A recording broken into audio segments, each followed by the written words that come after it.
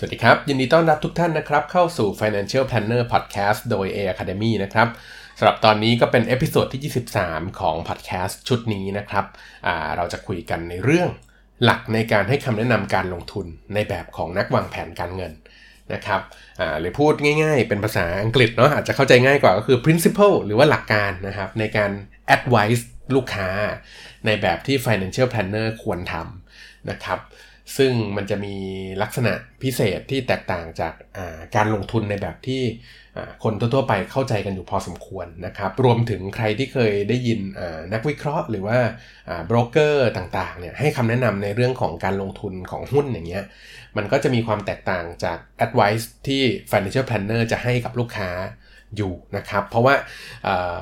มันมีความละเอียดกว่าค่อนข้างมากซึ่งเดี๋ยวผมจะคุยในพอดแคสต์ตอนนี้แหละนะครับแต่หลักๆเนี่ยที่อยากพูดเรื่องนี้ก็เพราะว่าเป้าหมายการเงินของคนส่วนใหญ่อะครับเลี่ยงไม่ได้เลยที่จะต้องมีการลงทุนมาเกี่ยวข้องนะครับเพราะว่าเป้าอย่างเช่นเป้าเกษียณเป้าการศึกษาบุตรอย่างเงี้ยเวลาเราคำนวณมูลค่าเป้าหมายออกมาเนี่ยจะเห็นว่ามันมีขนาดหรือว่ามีมูลค่าที่ใหญ่มา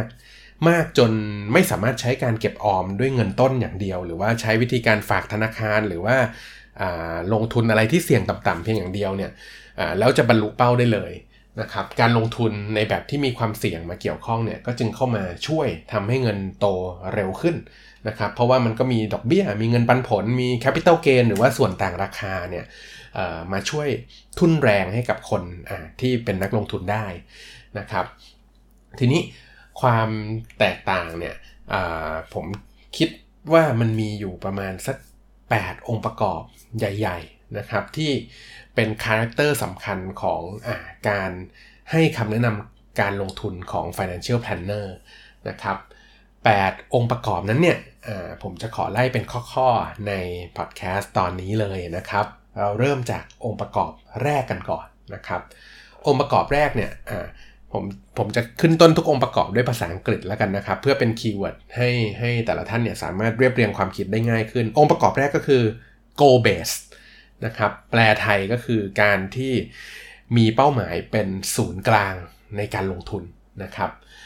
ความหมายก็คือถ้าจะวางแผนการลงทุนเนี่ยมันต้องเริ่มจากโจทย์ก่อนว่าเราต้องการลงทุนให้บรรลุอะไรนะครับ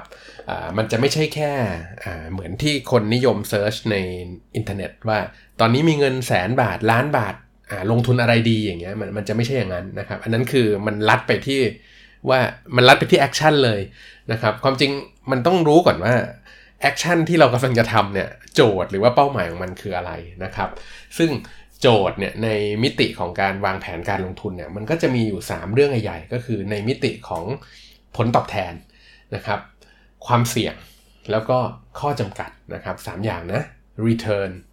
risk แล้วก็ constraint นะครับเราเรียกว่าโจทย์มันมี3มิติก็แล้วกันเนาะการที่จะได้โจทย์3มิตินี้มาครับมันก็จะอยู่ที่วิธีการพูดคุยแล้วก็การชวนลูกค้าให้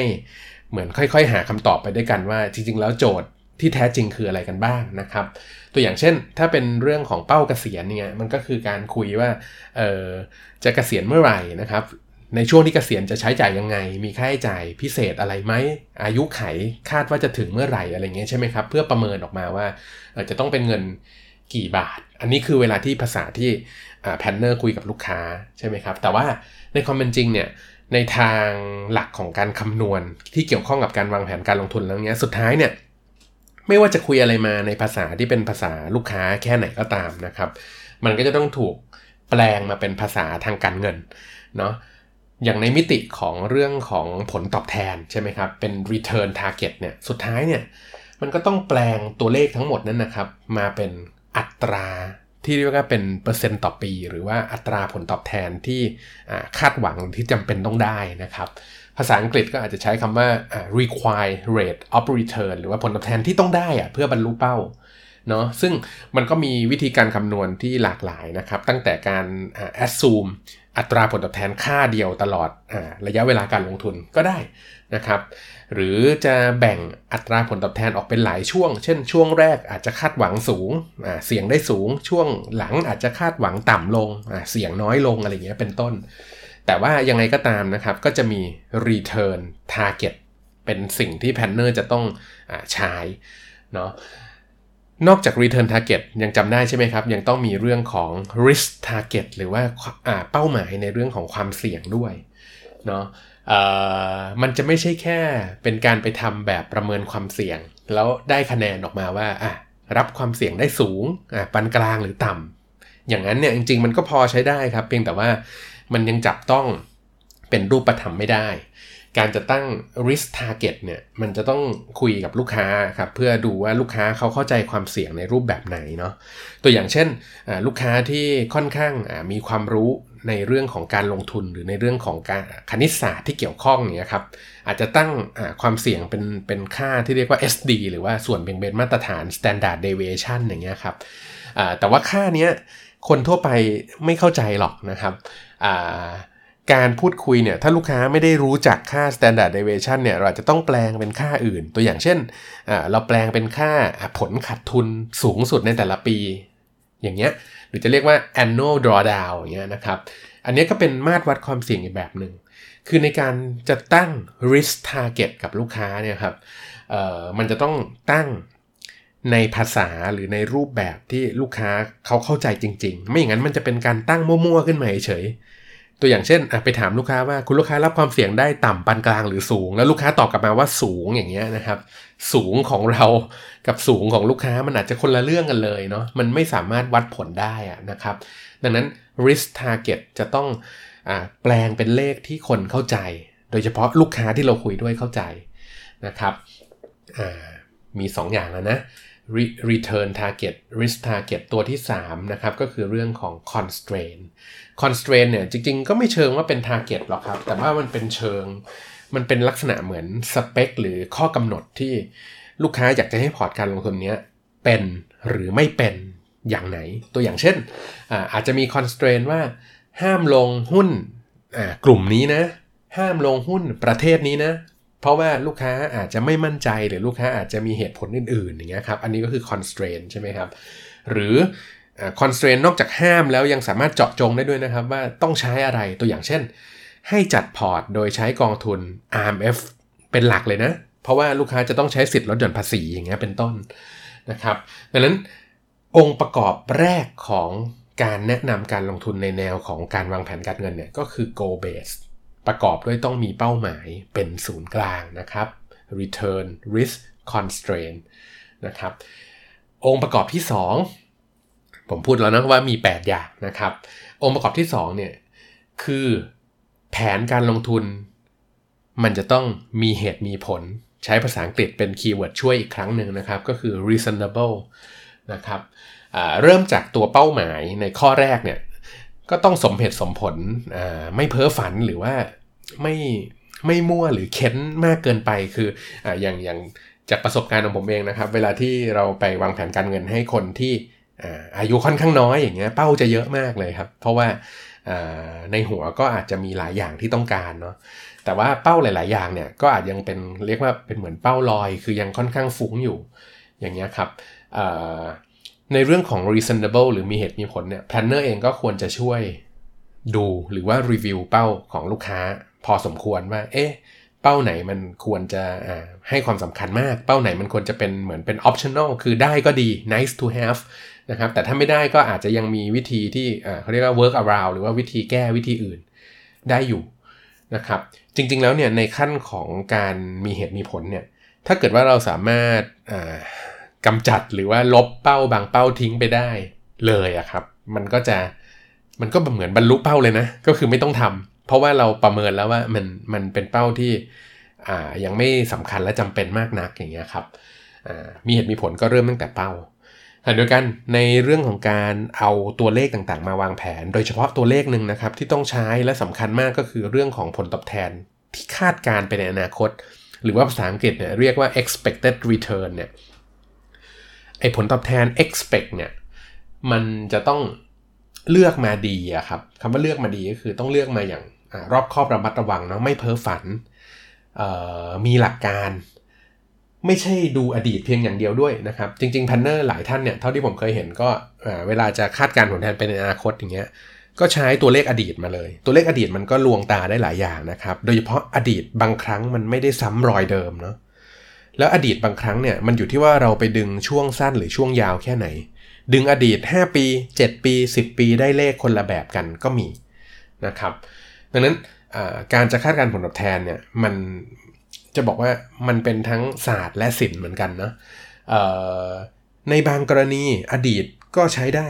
ในบางกรณีเนี่ยก็อาจจะจำเป็นต้องใช้หลักการอื่นตัวอย่างเช่นถ้ามันมีโมเดลทางคณิตศาสตร์หรือทางเศรษฐศาสตร์เนี่ยที่มาใช้คาดการณ์ผลตอบแทนได้แล้วเราคิดว่าโมเดลเนี้ยมันน่าจะเป็นไปได้มากกว่าการดูอดีตอย่างเงี้ยครับบางทีการใช้โมเดลทางทฤษฎีพวกนี้ก็จำเป็นต้องใช้เหมือนกันนะครับจะบอกว่าทฤษฎีใช้ไม่ได้ก็อาจจะไม่จริงเสมอไปเพราะบางครั้งสินทรัพย์บางอย่างไม่มีสถิติในอดีตให้ดูด้วยซ้ำก็จำเป็นต้องใช้เขาเรียกว่า mathematical model บางอย่างมาช่วยยังไงก็ดีกว่ามั่วเอานะครับ reasonable คือเป็นเรื่องของเนาะการเลือกค่าที่ค่อนข้างมีเหตุมีผลและเป็นไปได้มาใช้นะครับไม่ใช้ค่าที่สุดโต่งอันนี้คือองค์ประกอบที่2นะองค์ประกอบแรกทวนใหม่นะครับ goal based องค์ประกอบที่2คือ reasonable นะครับองค์ประกอบที่3คือ achievable หรือว่ามันต้องมีความเป็นไปได้ในทางเขาเรียกว่าจะเรียกว่า practicality ก็ได้นะมีความเป็นไปได้ในทางปฏิบัติตัวอย่างเช่นในสิ่งที่คิดที่วางแผนมานะครับผลตอบแทนที่คำนวณมาเพื่อจะแนะนำให้ลูกค้าลงทุนเนี่ยมันต้องมีเขาเรียกว่าเครื่องมือที่ใช้ลงทุนได้จริงให้ลูกค้าได้ใช้ด้วยนะแล้วเครื่องมือนั้นเนี่ยมันก็ต้องอยู่ในเขาเรียกว่าขอบเขตของกฎหมายคือมันต้องถูกกฎหมายอะครับคือเครื่องมือการเงินในโลกเนี่ยมันมีหลากหลายนะครับถ้าเราเอาเรื่องพรมแดนเอาเรื่องกฎหมายออกไปนะสมมุติว่าเราสามารถไปใช้เครื่องมือของสหรัฐได้เครื่องมือของสิงคโปร์ได้เนี่ยมันก็หลากหลายนะครับแต่บังเอิญลูกค้าของเราอยู่ในประเทศไทยเนาะยังจำเป็นจะต้องได้รับการคุ้มครองโดยกฎหมายไทยอยู่อย่างเงี้ยครับเพราะถ้าเกิดว่าเราพาเขาไปลงต่างประเทศแบบที่ยิ่งถ้าเป็นประเทศที่สุ่มเสี่ยงอย่างเงี้ยเวลาที่มีปัญหาเกิดขึ้นเช่นถอนเงินไม่ได้หรือเอาเงินกลับมาไม่ได้อย่างเงี้ยครับมันยากมากนะครับที่เราจะไปตามกลับมาเนาะกระทั่งว่าจะไปฟ้องร้องอะไรอย่างเงี้ยนะครับก็ต้องมีทนายที่พร้อมจะทำคดีในระหว่างประเทศอย่างเงี้ยได้นะครับดังนั้นผมคิดว่าคำว่า achievable เนี่ยหรือคำว่า practical เนี่ยมันต้องดูในมิติของกฎหมายไทยด้วยนะครับนอกจากเรื่องของเครื่องมือแล้วนะครับมันต้องมี cash flow ที่จะใช้เติมเข้าไปในพอร์ตเพื่อให้บรรลุเป้านะครับcash flow ในที่นี้รวมทั้งเงินก้อนแรกเงินก้อนต่อๆไปแล้วก็เงินก้อนที่จะเพิ่มขึ้นด้วยเนาะบางครั้งลูกค้าเนี่ยไม่ได้ลงทุนอย่างถ้าเราอ่านหนังสือใช่ไหมครับหรือเราไปเข้าอบรมสัมมนาง่ายๆเนี่ยเขาก็จะพาคำนวณใช่ไหมว่าลงทุนเงินก้อนแรกเท่านี้บาทแล้วก็ลงทุนรายเดือนอีกเท่านี้บาทต่อเดือนแต่ในชีวิตจริงของลูกค้าส่วนใหญ่อะครับไม่มีใครลงทุนได้ด้วยเขาเรียกว่าค่าที่คงที่ขนาดนั้นหรอกนะครับถ้ามองในแง่ดีก็คือเงินออมต่อเดือนมันควรจะต้องเพิ่มขึ้นในปีต่อไปเพราะว่าลูกค้าก็มีรายได้ดีขึ้นใช่ไหมครับกลับการมองในแง่ร้ายบางทีมันก็ลดลงนะครับบางช่วงมันก็หายไปเลยตัวอย่างเช่นตอนนี้เขาพร้อมจะลงทุนเกษียณได้เดือนละเป็นหมื่นแต่ว่าสักพักเขามีแผนจะซื้อรถอย่างเงี้ยครับพอซื้อรถเนี่ยต้องจ่ายค่างวดรถ cash flow ที่จะเอามาลงทุนเป้าเกษียณเดือนละหมื่นเนี่ยมันอาจจะทำไม่ไหวดังนั้นในคำว่า achievable เนี่ยplanner เองอะครับจะต้องประมาณการพวก cash flow พวกนี้ด้วยว่าเฮ้ยมันเป็นไปได้นะที่ลูกค้าจะบรรลุเป้าด้วยสถานการณ์ชีวิตของลูกค้าที่จะเปลี่ยนไปประมาณนี้มันเป็นไปได้ใช่ไหมถ้าเป็นไปได้เราถึงจะแนะนำแผนการลงทุนนี้ให้ลูกค้าลงทุนนะครับแต่ถ้ามันเป็นไปไม่ได้เราก็จะได้บอกเขาตั้งแต่แรกว่าดูจาก cash flow ดูจากเงื่อนไขข้อจำกัดต่างๆเนี่ยมันยากนะที่จะบรรลุแต่อย่างน้อยเราก็จะคำนวณให้ได้ว่าถ้าทำแบบ best effort ก็คือทำเต็มที่เท่าที่ทำได้เนี่ยจะถึงประมาณไหนอาจจะไม่บรรลุเป้าแต่ว่าก็อาจจะใกล้เป้าอย่างเงี้ยเป็นต้นนะครับการที่ได้เห็นก่อนว่ามันอาจจะไม่ถึงเนี่ยลูกค้าก็จะได้เขาเรียกว่าร่วมกับแพลนเนอร์ในการหาวิธีจัดการตั้งแต่วันนี้เลยว่าเราจะแก้ไขยังไงเนาะซึ่งมันก็ทำได้หลากหลายนะครับมีตั้งแต่เลื่อนเป้าออกไปให้มันช้าลงเพื่อให้มันโอกาสบรรลุมีมากขึ้น หรืออาจจะลดเป้าลงตัวอย่างเช่นบางอย่างมันอาจจะพอลดได้เช่นอาจจะสร้างบ้านใหญ่มากอาจจะลดขนาดลงนิดนึงอะไรอย่างเงี้ยครับจะซื้อรถrange ที่แพงมากๆอาจจะลดลงมานิดนึงอย่างเงี้ยอาจจะพอทำให้บรรลุเป้าได้คือไม่ต้องถึงกับทิ้งเป้านั้นไปนะครับหรือมาปรับปรุง cash flow ก็เพิ่มรายได้ลดรายจ่ายประหยัดภาษีอะไรไปนะครับอันนี้คือเรื่องของ achievable นะครับ3 อันแล้วนะทวนใหม่นะครับ goal based reasonable achievable ต่อไปคือองค์ประกอบที่4นะครับคือ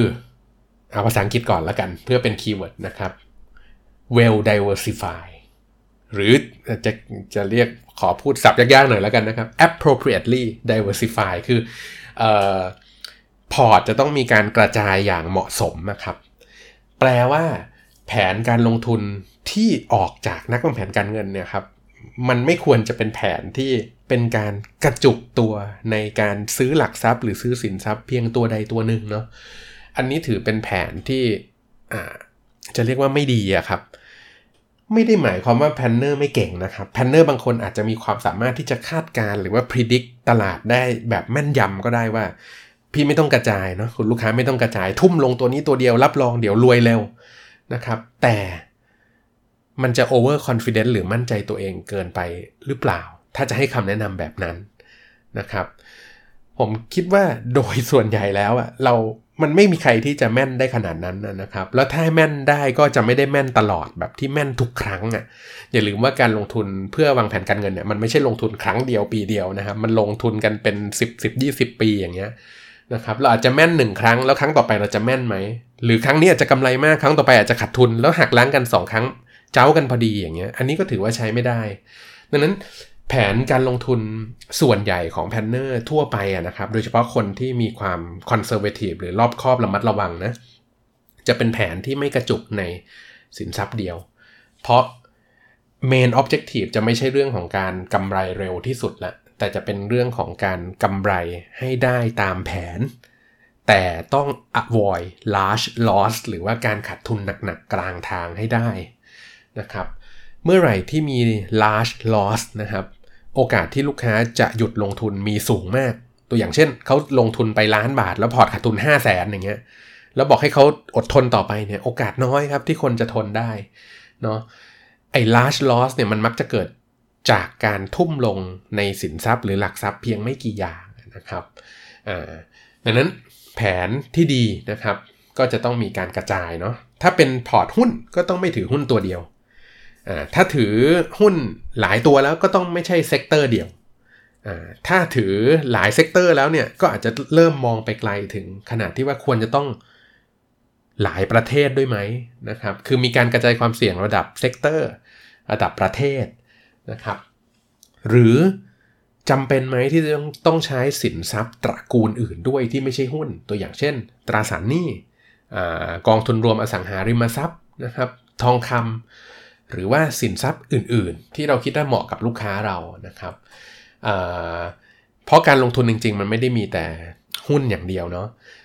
การที่มีสินทรัพย์ตระกูลอื่นเข้าไปช่วยถ่วงพอร์ตหรือว่ากระจายความเสี่ยงให้พอร์ตบ้างเนี่ยครับเวลาที่มันมีวิกฤตหนักๆหรือหุ้นตกหนักๆเนี่ยอย่างน้อยพอร์ตก็จะไม่ได้ลงลึกมากนะครับขณะเดียวกันการผสมบางอย่างเข้าไปเนี่ยมันยังสามารถเป็นการจูนสปีดหรือว่าความผันผวนของพอร์ตได้ด้วยว่ามันไม่ใช่ทุกเป้าครับที่จะต้องเสี่ยงที่สุดเสมอไปเนาะตัวอย่างเช่นผมยกตัวอย่างอุปมาอุปไมยเหมือนการขับรถแล้วกันนะครับสมมติว่าเราจะไปปลายทางสักแห่งหนึ่งแล้วจริงๆขับด้วยความเร็ว 70-80 กิโลเมตรต่อชั่วโมงก็ถึงแล้วถึงอย่างปลอดภัยในเวลาที่กำหนดด้วยนะครับเราก็ไม่จำเป็นต้องเหยียบกัน120-140ไปตลอดทางใช่ไหมครับพอร์ตการลงทุนก็เหมือนกันแปลว่าการมีสินทรัพย์อื่นเข้าไปช่วยกระจายด้วยเนี่ยมันจะเป็นการช่วยปรับจูนครับว่าบางเป้าไม่ต้องเร่งรีบมากเนี่ยก็ไม่ต้องมีหุ้นทั้งหมดก็ลดทอนลงมาเป็นอสังหาเป็นตราสารหนี้อย่างเงี้ยเป็นต้นนะครับแต่ว่าที่ผมพยายามใส่คำว่า appropriately diversify เนี่ยคือมันไม่ใช่แค่กระจายแบบมั่วๆหรือกระจายแบบเยอะๆไว้ก่อนนะครับแต่มันมีหลักของการกระจายอยู่เนาะถ้าเกิดว่าplanner หลายๆท่านฟังอยู่ก็จะรู้ว่าเราก็เรียนกันเรื่อง asset allocation strategic asset allocation นะครับมันไม่จำเป็นต้องกระจายถือกองกันเป็น 20-30 กองเพื่อให้ได้การกระจายความเสี่ยงที่มากหรือที่ดีบางทีการเลือกกองมาอย่างเหมาะสมเป็นตัวแทนสินทรัพย์ที่เหมาะสมเนี่ย 4-5 กอง 6 กองก็กลายเป็นพอร์ตที่เรียกว่า diversify อย่างดีแล้วอย่างเงี้ยครับเนาะก็ถือว่าข้อ4เนี่ยนะครับคือเรื่อง diversify นะเป็นองค์ประกอบสำคัญเลยทวนใหม่นะครับ8ข้อก็ทวนไปเรื่อยๆนะ1 goal base 2 reasonable 3 achievable 4 well diversify หรือ appropriately diversify นะครับองค์ประกอบที่5คือแผนที่ financial planner จะเสนอลูกค้าเนี่ยจะต้องมีเรื่องของ efficiency ด้วยนะครับ efficiency ก็คือการที่ต้องมีพอร์ตที่มีประสิทธิภาพในที่นี้เนี่ยให้ลืมเรื่องของทฤษฎีการจัดพอร์ตไว้ก่อนนะครับบางท่านอาจจะเคยเรียนมาเนาะเรื่องทฤษฎีefficient portfolio hypothesis ที่บอกว่าสมมติฐานตลาดมีประสิทธิภาพอันนี้ยังเป็นคนละเรื่องกันอยู่นะครับประสิทธิภาพในที่นี้เนี่ยคือประสิทธิภาพในการเลือกเครื่องมือหรือในการ implement แผนการลงทุนนะครับซึ่งหลักๆเนี่ยที่ผมอยากเน้นก็คือประสิทธิภาพมันมี2มุมใหญ่ๆมุมหนึ่งคือประสิทธิภาพในมุมของความคุ้มค่าความเสี่ยงเนาะหรือว่าภาษาอังกฤษก็คือ return to risk นะครับสัดส่วนระหว่างผลตอบแทนกับความเสี่ยงเนี่ยมัน efficient หรือมีประสิทธิภาพแค่ไหนเนาะถ้ามัน efficient เนี่ยกรณีที่เลือกเครื่องมือที่เสี่ยงใกล้กันเนี่ยเครื่องมือที่เราแนะนำให้ลูกค้าควรจะมีความเสี่ยงที่ควรจะมีผลตอบแทนที่ดีกว่านะครับเสี่ยงเท่ากันผลตอบแทนดีกว่ากลับกันถ้าเราเลือกเครื่องมือที่ผลตอบแทนคาดหวังพอๆกันให้กับลูกค้าเนี่ยก็ควรจะเลือกกองหรือว่าเลือกเครื่องมือที่มันเสี่ยงน้อยกว่าแต่ return พอกันใช่ไหมมุมนี้แหละคือ efficiency ในมุมของการคุ้มค่าความเสี่ยงนะครับดังนั้นในการเลือก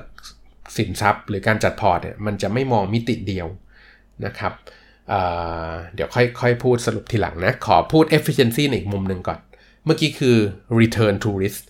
efficiency ในอีกมิติหนึ่งคือ cost efficiency คือประสิทธิภาพในเชิงการคุ้มค่าใช้จ่ายหมายถึงว่าคุ้มค่าต้นทุนที่ต้องจ่ายไปในการลงทุนนะครับในที่นี้ก็คือถ้าได้ผลตอบแทนสุทธิพอๆกันคือเข้าถึงตัวผลตอบแทนที่เข้าไปที่ตัวลูกค้าจริงๆเนี่ยได้พอๆกันเนี่ยเราควรเลือกเครื่องมือที่ expense หรือว่าค่าใช้จ่ายหรือค่าธรรมเนียมมันน้อยกว่านะครับเพราะว่าเปรียบอย่างนี้จริงๆคุย2เรื่องพร้อมกันได้เลยก็คือในมุมของ return to risk แล้วก็ในมุมของ cost efficiency เนี่ยตัวอย่างนะครับเราวางแผนแล้วพบว่าพอร์ตของลูกค้าหรือเป้าของลูกค้าเนี่ยจริงๆแล้วได้ return 6% ต่อปีก็ถึงเป้าอันนี้จำไว้ก่อนนะครับ 6% ต่อปีก็ถึงเป้าทีนี้เราไปเจอเครื่องมือแรกเราพบว่า return before fee เนี่ย return ก่อนหักค่าใช้จ่ายต่างๆเนี่ยมันประมาณ7เราต้องการแค่6ใช่ไหมครับแต่ return ก่อนหักค่าใช้จ่ายมันประมาณ7เราดูแล้วค่าฟรีค่าธรรมเนียมต่างๆของเครื่องมือเนี้ยของกองเนี้ยประมาณ 1% เราก็จับ7ลบ1ก็จะเหลือประมาณ6 net ก็คือ6อย่างเงี้ยถ้าเลือกเครื่องมือแรกก็ได้ net return หรือ net expected return 6% เนาะก็น่าจะใช้ได้แต่เชื่อไหมครับในตลาดหรือในการแนะนำจริงมันก็จะมีเครื่องมือที่2ด้วยผมยกตัวอย่างนะเครื่องมือที่2เนี่ย return before fee เนี่ยผลตอบแทนคาดหวังก่อนค่าธรรมเนียมเนี่ยมันอยู่ประมาณ9คือมันสูงกว่านะครับแต่ว่าค่าธรรมเนียมมัน 3% ค่าฟรี 3% นะครับเอา9ลบ3ก็จะเหลือ6ใช่ไหมครับก็ได้ net return expect เนี่ย6% เหมือนกันแปลว่าเอาเครื่องมือที่2เนี่ยไปใช้จัดพอร์ตให้ลูกค้าก็ได้ใช่ไหมครับแต่มันไม่ efficient ใช่ไหมลองคิดตามนะครับเพราะว่า1ค่าธรรมเนียมก็เสียมากกว่าใช่ไหมทำไมเราไม่เสียแค่1เพื่อได้สุทธิ6ทำไมเราต้องเสียตั้ง3เพื่อได้สุทธิ6นะครับแต่มันมีอีกมิติหนึ่งที่เราอาจจะมองไม่เห็นก็คือการที่ได้เครื่องมือที่2มันได้ return before fee ตั้ง9อะครับคิดว่ามันได้9มาฟรีๆไหมครับส่วนใหญ่นะครับการที่จะได้9เนี่ยมันต้องเร่งความเสี่ยงขึ้นไปแปลว่า return before fee 9% เนี่ยมันเสี่ยงสูงกว่า return before fee 7% ของตัวแรกนะครับดังนั้น เคสเนี้ยถ้าเกิดว่าได้โปรดักที่2เนี่ยมาใช้ในการลงทุนเนี่ยมันจะไม่ efficient เลยก็คือลูกค้าจะต้องแบกรับความเสี่ยงที่มากกว่าเครื่องมือแรกและก็จะต้องจ่ายค่าฟรีที่มากกว่าเครื่องมือแรกเพียงเพื่อจะได้ net return ที่เท่ากับเครื่องมือแรกอย่างเงี้ยอันนี้เรียกว่าไม่ efficient นะครับแผนการลงทุนของ financial planner จะต้องคิดถึงเรื่องนี้ด้วยคือ efficiency นะครับแต่เรื่องเมื่อกี้ถ้าเอากรณีมีผลประโยชน์เข้ามาเกี่ยวนะ financial planner ก็ต้องต่อสู้กับตัวเองเหมือนกันนะครับเพราะว่าถ้าผลิตภัณฑ์ที่2เมื่อกี้มันมีค่าธรรมเนียม 3% ใช่ไหมแล้วเราได้คอมมิชชั่นเนี่ยคอมมิชชั่นเราก็จะสูงตามไปด้วยนะครับแปลว่ามันจะมีเขาเรียกว่าพลังมืดนะครับที่มาดึงเราว่าเฮ้ยเราจะแนะนำอย่างถูกต้อง efficient หรือเราจะแนะนำแบบลูกค้าก็ได้ net return 6เหมือนกันน่ะแต่เราก็ได้คอมมิชชั่นเยอะด้วยอย่างเงี้ยบางทีต้องสู้กับความถูกต้องเหมือนกันนะครับแต่ว่าไม่ใช่ point ตรงนี้แล้วกันเนาะเอาเป็นว่า efficiency นะครับองค์ประกอบที่5องค์ประกอบที่6คือเรื่องของ strategy หรือว่าจะต้องมีกลยุทธ์ที่เหมาะสมนะครับสังเกตว่า 4-5 อย่างที่ผมพูดไปเนี่ยมันยังไม่เข้าเรื่องของการ implement เลยมันจะเป็นเรื่องของการเลือกการวางแผนแต่ข้อ6เนี่ย strategy เนี่ยมันเป็นเรื่องของการ implement ละซึ่งวิธีลงทุนที่ financial planner จะแนะนำลูกค้าได้ครับจริงๆมันก็สายการลงทุนมันก็มีอยู่2สายครับถ้าเกิดเรียกเป็นแบบภาษาเก๋ๆหน่อยแล้วกันนะก็จะเรียกว่ามีสายนิ่งกับสายซิ่งแล้วกันครับสายนิ่งกับสายซิ่งนะสายนิ่งเราจะได้ยินในหลายๆชื่อไม่ว่าจะเป็นbuy and hold DCA นะ dollar cost นะครับลงทุนระยะยาวเน้นวินัยอะไรเงี้ยพวกนี้คือสายนิ่งทำอะไรสายนิ่งก็จะอาศัยธรรมชาติของสินทรัพย์ครับให้ค่อยๆสร้างผลตอบแทนไประหว่างทางจะไม่ได้มีการปรับอะไรเยอะนะครับแต่ก็จะต้องมีการจัดพอร์ตกระจายด้วยดีมาก่อนนะไอเรื่อง asset allocation ก็ต้องทำมาดีไม่ใช่กระจุกนะครับอย่าลืมว่าเรามีเงื่อนไขเรื่อง appropriately diversify มาแล้วนะแปลว่าสายนิ่งเนี่ยเราจะไม่มานิ่งในหุ้นตัวเดียวแล้วก็สุดท้ายมันอาจจะเป็นขาลงไปตลอด20ปีก็ได้นะครับแปลว่าเราก็จะไปนิ่งในพอร์ตที่กระจายแล้วเนาะในนั้นมีทั้งตราสารหนี้อสังหาหุ้นไทยหุ้นต่างประเทศทองคำช่วยกันอย่างเงี้ยครับแล้วก็ถือไปเนาะส่วนที่เป็นตราสารหนี้มันก็จะสร้างผลตอบแทนจากดอกเบี้ยที่ค่อยๆรับสะสมไปเรื่อยๆส่วนของอสังหามันก็จะค่อยๆสร้างผลตอบแทนจากค่าเช่าที่ค่อยๆรับสะสมไปเรื่อยๆส่วนของหุ้นมันก็จะได้รับจากเงินปันผลแล้วก็ capital gain ที่ได้รับสะสมไปเรื่อยๆประมาณนี้ครับแล้วก็รวมเข้ามาในพอร์ตก็ได้เป็นผลตอบแทนให้กับนักลงทุนโดยที่ไม่ต้อง move มากเนาะสายนิ่งเนี่ยมันก็จะมี success case อยู่เยอะนะครับหนังสือการลงทุนโดยเฉพาะสายวิชาการส่วนใหญ่เนี่ยมักจะพูดถึงสายนิ่งว่าเป็นแนวทางการลงทุนที่คนทั่วไปใช้แล้วโอกาสสำเร็จมีสูงนะครับเราแนะนำลูกค้าในแบบเดียวกันเนี่ยลูกค้าเอาไปทำผลลัพธ์จะได้ค่อนข้างคล้ายกันมากเพราะมันเป็นวิธีการที่ไม่ได้อาศัยจังหวะนะครับแปลว่าถ้าแพลนเนอร์เนี่ยเลือกที่จะเป็นสายซิ่งสายนิ่งนะครับแนะนำแบบสายนิ่งเนี่ยก็ต้องมีความเข้าใจเรื่องสินทรัพย์ที่ดีมากต้อง educate ลูกค้าได้ดีมากเพราะว่ามันจะขัดกับสามัญสำนึกของคนอยู่เหมือนกันอะไรก็ให้อยู่เฉยๆอะไรก็ให้นิ่งอะไรก็ให้สะสมต่อไปอะไรก็ให้อดทนทำไมไม่มีปรับโน่นปรับนี่บ้างเลยสายนิ่งก็จะโดนกับเรื่องแบบนี้นะครับทีนี้มาดูสายซิ่งบ้างสายซิ่งก็ไม่ใช่ทำไม่ได้นะครับเพียงแต่ว่ามันก็จะตรงข้ามกันกับสายนิ่งเลยนะคือมันก็จะมีความต้องเข้าต้องออกต้องซื้อต้องขายตอนนี้ทำอะไรดีตอนนี้ทำกำไรหรือยังตอนนี้กลับเข้าไปใหม่หรือยังนะครับสายซิ่งเวลากำไรถ้าทำถูกก็จะกำไรเยอะนะครับแต่ก็จะมีผิดบ้างแหละไม่มีใครถูกตลอดนะครับทีนี้พอมันเป็นเป้าหมายที่สำคัญอย่างเงี้ยมันก็อาจจะไปเขาเรียกว่าฝากชีวิตไว้กับการเทรดหรือว่าการ market timing อย่างเงี้ยไม่ได้นะครับเพราะว่านึกภาพอารมณ์เหมือนวีคนี้เราเทรดได้กำไรวีคหน้าเราเทรดขาดทุนผ่านไปนะ52วีค1ปีสมมุติว่ามันกำไรขาดทุนเจ้ากันไปเจ้ากันมาอย่างเงี้ยมันก็เหมือน1ปีไม่ไปไหนนะครับคนที่ได้จริงๆก็คือโบรกเกอร์หรือคนที่ได้คอมมิชชั่นจากการเทรดนะครับดังนั้นไม่ใช่ว่าทำไม่ได้เพียงแต่ว่ามันมีข้อเสียอยู่ว่าถ้าจะทำก็ต้องมีเขาเรียกว่า win rate หรือว่าโอกาส ทำได้ถูกเนี่ยก็ต้องสูงนะครับมีการวัดผลมีการบันทึกผลมีกระบวนการเทรดที่ดีนะครับบันทึกมาแล้วทดสอบมาแล้วว่าทำแล้วชนะมากกว่าแพ้อย่างเงี้ยก็อาจจะพอไหวเนาะเพียงแต่ว่า financial planner ส่วนใหญ่จะใช้การแนะนำแบบสายซิ่งไม่ค่อยได้เพราะว่าเป้ามันค่อนข้างยาวนะครับแล้วก็ปกติแล้ว planner ก็จะดูแลลูกค้าจำนวนมากพอสมควรแล้วไม่ได้คุยใกล้ชิดได้ทุกคนดังนั้นส่วนใหญ่ก็จะเป็นสายนิ่งนะครับก็คือจัดพอร์ต asset allocation กระจายให้ดีแล้วก็ใช้วินัยอดทนไปเนาะ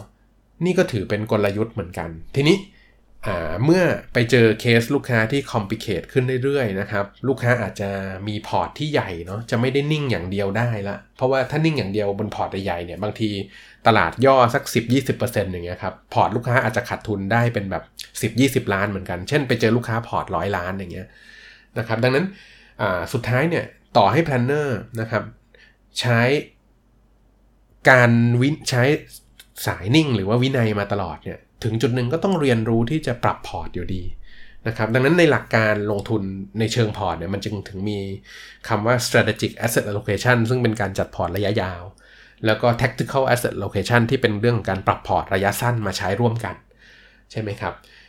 ทีนี้เราจะใช้ component ของ tactical หรือว่าการปรับพอร์ตระยะสั้นเมื่อไหร่เนี่ยก็อยู่ที่ว่าเหมาะสมกับลูกค้าไหมการทำแบบนี้ก็จะทำให้ลูกค้าได้ปรับบ้างแต่ไม่ถึงกับเป็นการเทรดยังไม่ถึงกับเป็นการเล่นหุ้นนะครับเป็นแค่การเอียงพอร์ตไปในทางที่เขาเชื่อหรือเราเชื่อแล้วมันจะเป็นประโยชน์ต่อเขามากกว่าการอยู่เฉยๆนะครับอันนี้คือเรื่องของ strategy คือต้องมีกลยุทธ์เนี่ยplanner ที่ไม่ดีคือไม่มีกลยุทธ์ก็คือไม่รู้ด้วยซ้ำว่าจะทำอะไรรู้แต่ว่าตอนนี้ทำแบบนี้แล้วอีกสักพักก็เปลี่ยนใจไปทำอย่างอื่นคือไม่ consistent ไม่นิ่ง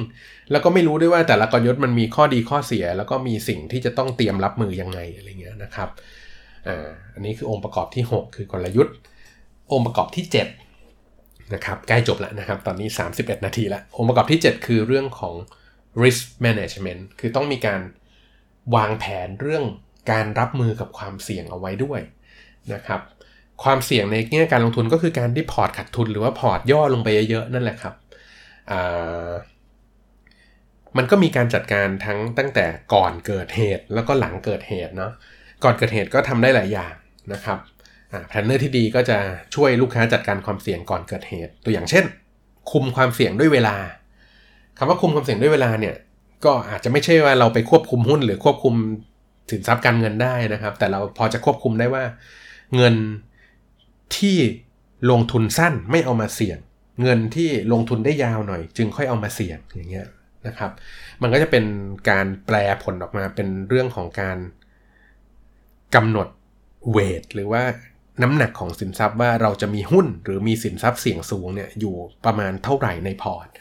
นะครับตัวอย่างเช่นถ้าเป็นพอร์ตที่สำคัญมากแป๊บๆจะต้องใช้เงินแล้วอย่างเงี้ยวิธีการหนึ่งก็คือไม่ต้องมีหุ้นเยอะตั้งแต่แรกอันนี้ก็เป็นการจัดการความเสี่ยงแล้วใช่ไหมครับแต่ถ้าเป็นพอร์ตที่เวลายาวก็อาจจะมีหุ้นได้มากอย่างเงี้ยก็ยังต้องจัดการความเสี่ยงเรื่องอื่นด้วยเมื่อกี้ผมคุยเรื่องเวลาใช่ไหมอีกเรื่องอื่นที่ทำได้ก็คือ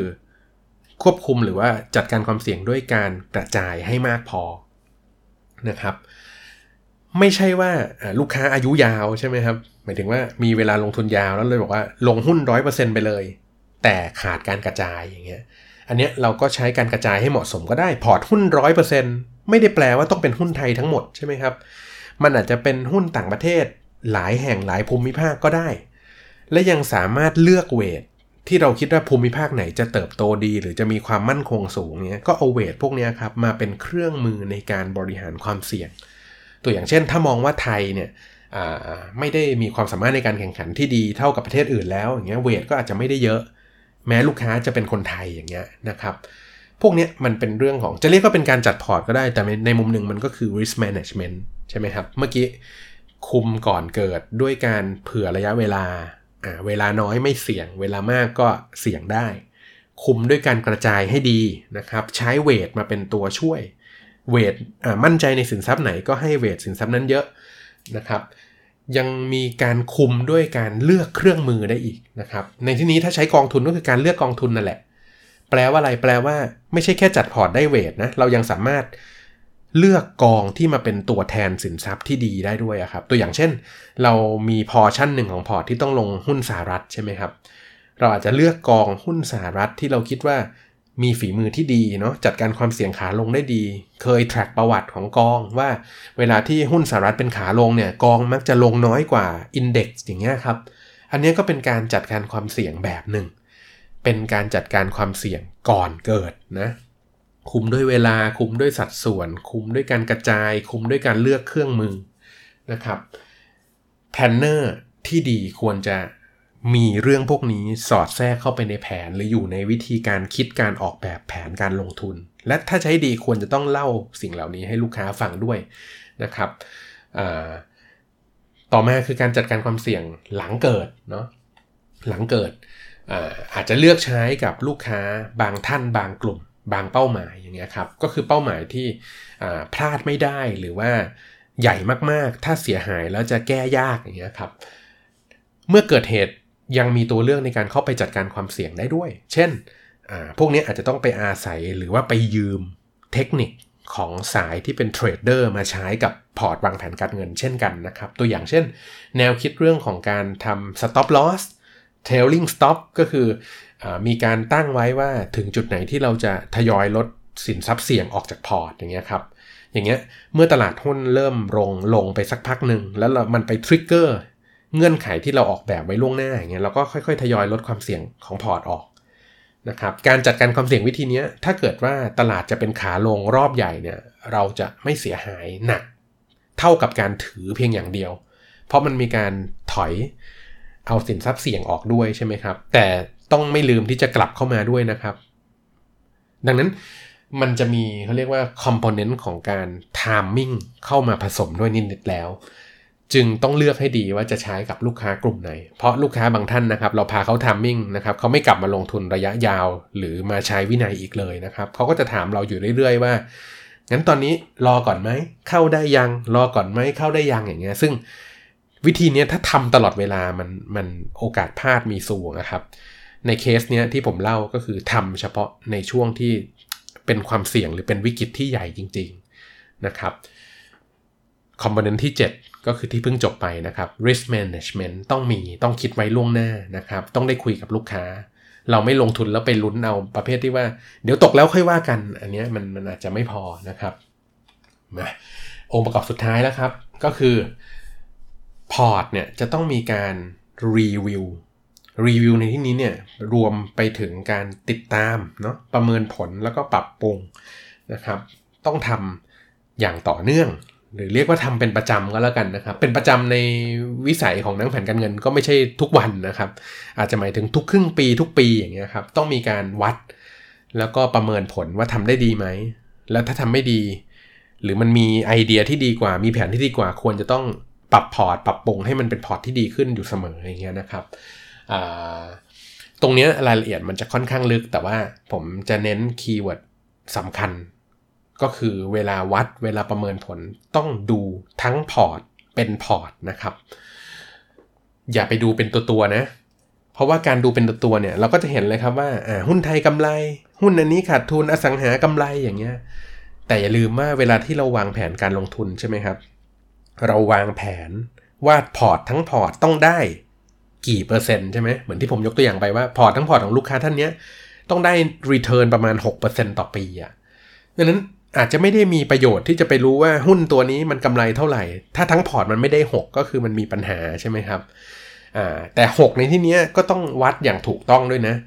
ไม่ใช่ว่าตั้งเป้าว่าจะได้ 6% แล้วไปวัดว่าต้องได้ 6% ทุกปีอันนั้นก็ไม่มีจริงอีกนะครับ 6% ทุกปีไม่มีจริงเพราะว่าสินทรัพย์เสี่ยงเนี่ยมันผลตอบแทนมันผันผวนในแต่ละปีใช่ไหมครับดังนั้น 6% ระยะยาวอาจจะพอวัดได้แต่ระยะสั้นเนี่ยเราจะมาวัด 6% ทุกปีรับรองท่านแพ้แน่นะครับหมายถึงว่าแพ้มาตรวัดนะครับมันก็ต้องมีการเขาเรียกว่าตกลงวิธีการวัดผลกับลูกค้าเช่นอาจจะต้องมีการตั้งเบนช์มาร์กขึ้นมานะว่าเราจะวัดอิงกับดัชนีอะไรนะครับดัชนีที่เราเลือกมาเนี่ยเอามาประกอบกันเป็นเขาเรียกว่าพอร์ตเบนช์มาร์กเนี่ยเบนช์มาร์กพอร์ตโฟลิโอเนี่ย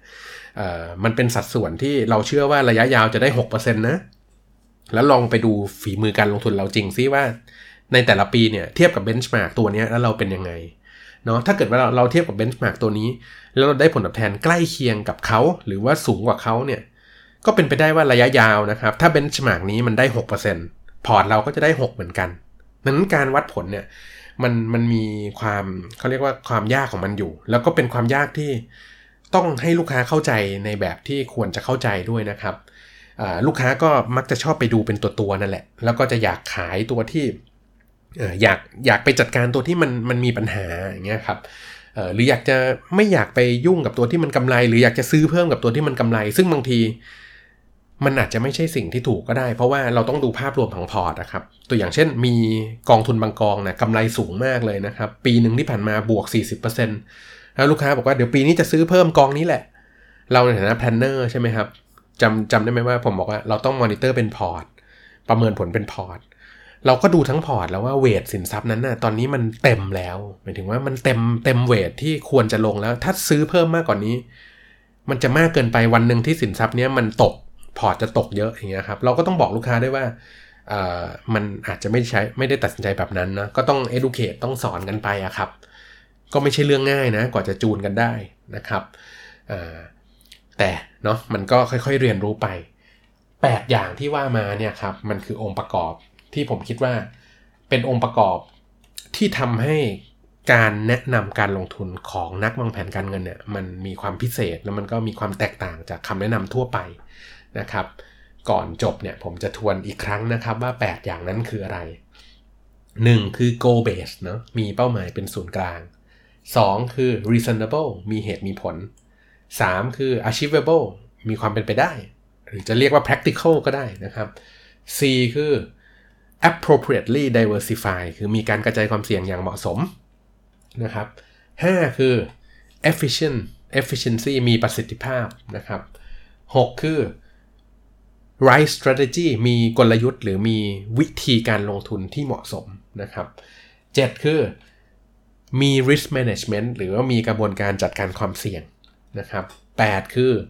มีการรีวิวติดตามประเมินผลและปรับปรุงอย่างต่อเนื่องนะครับไม่ละเลย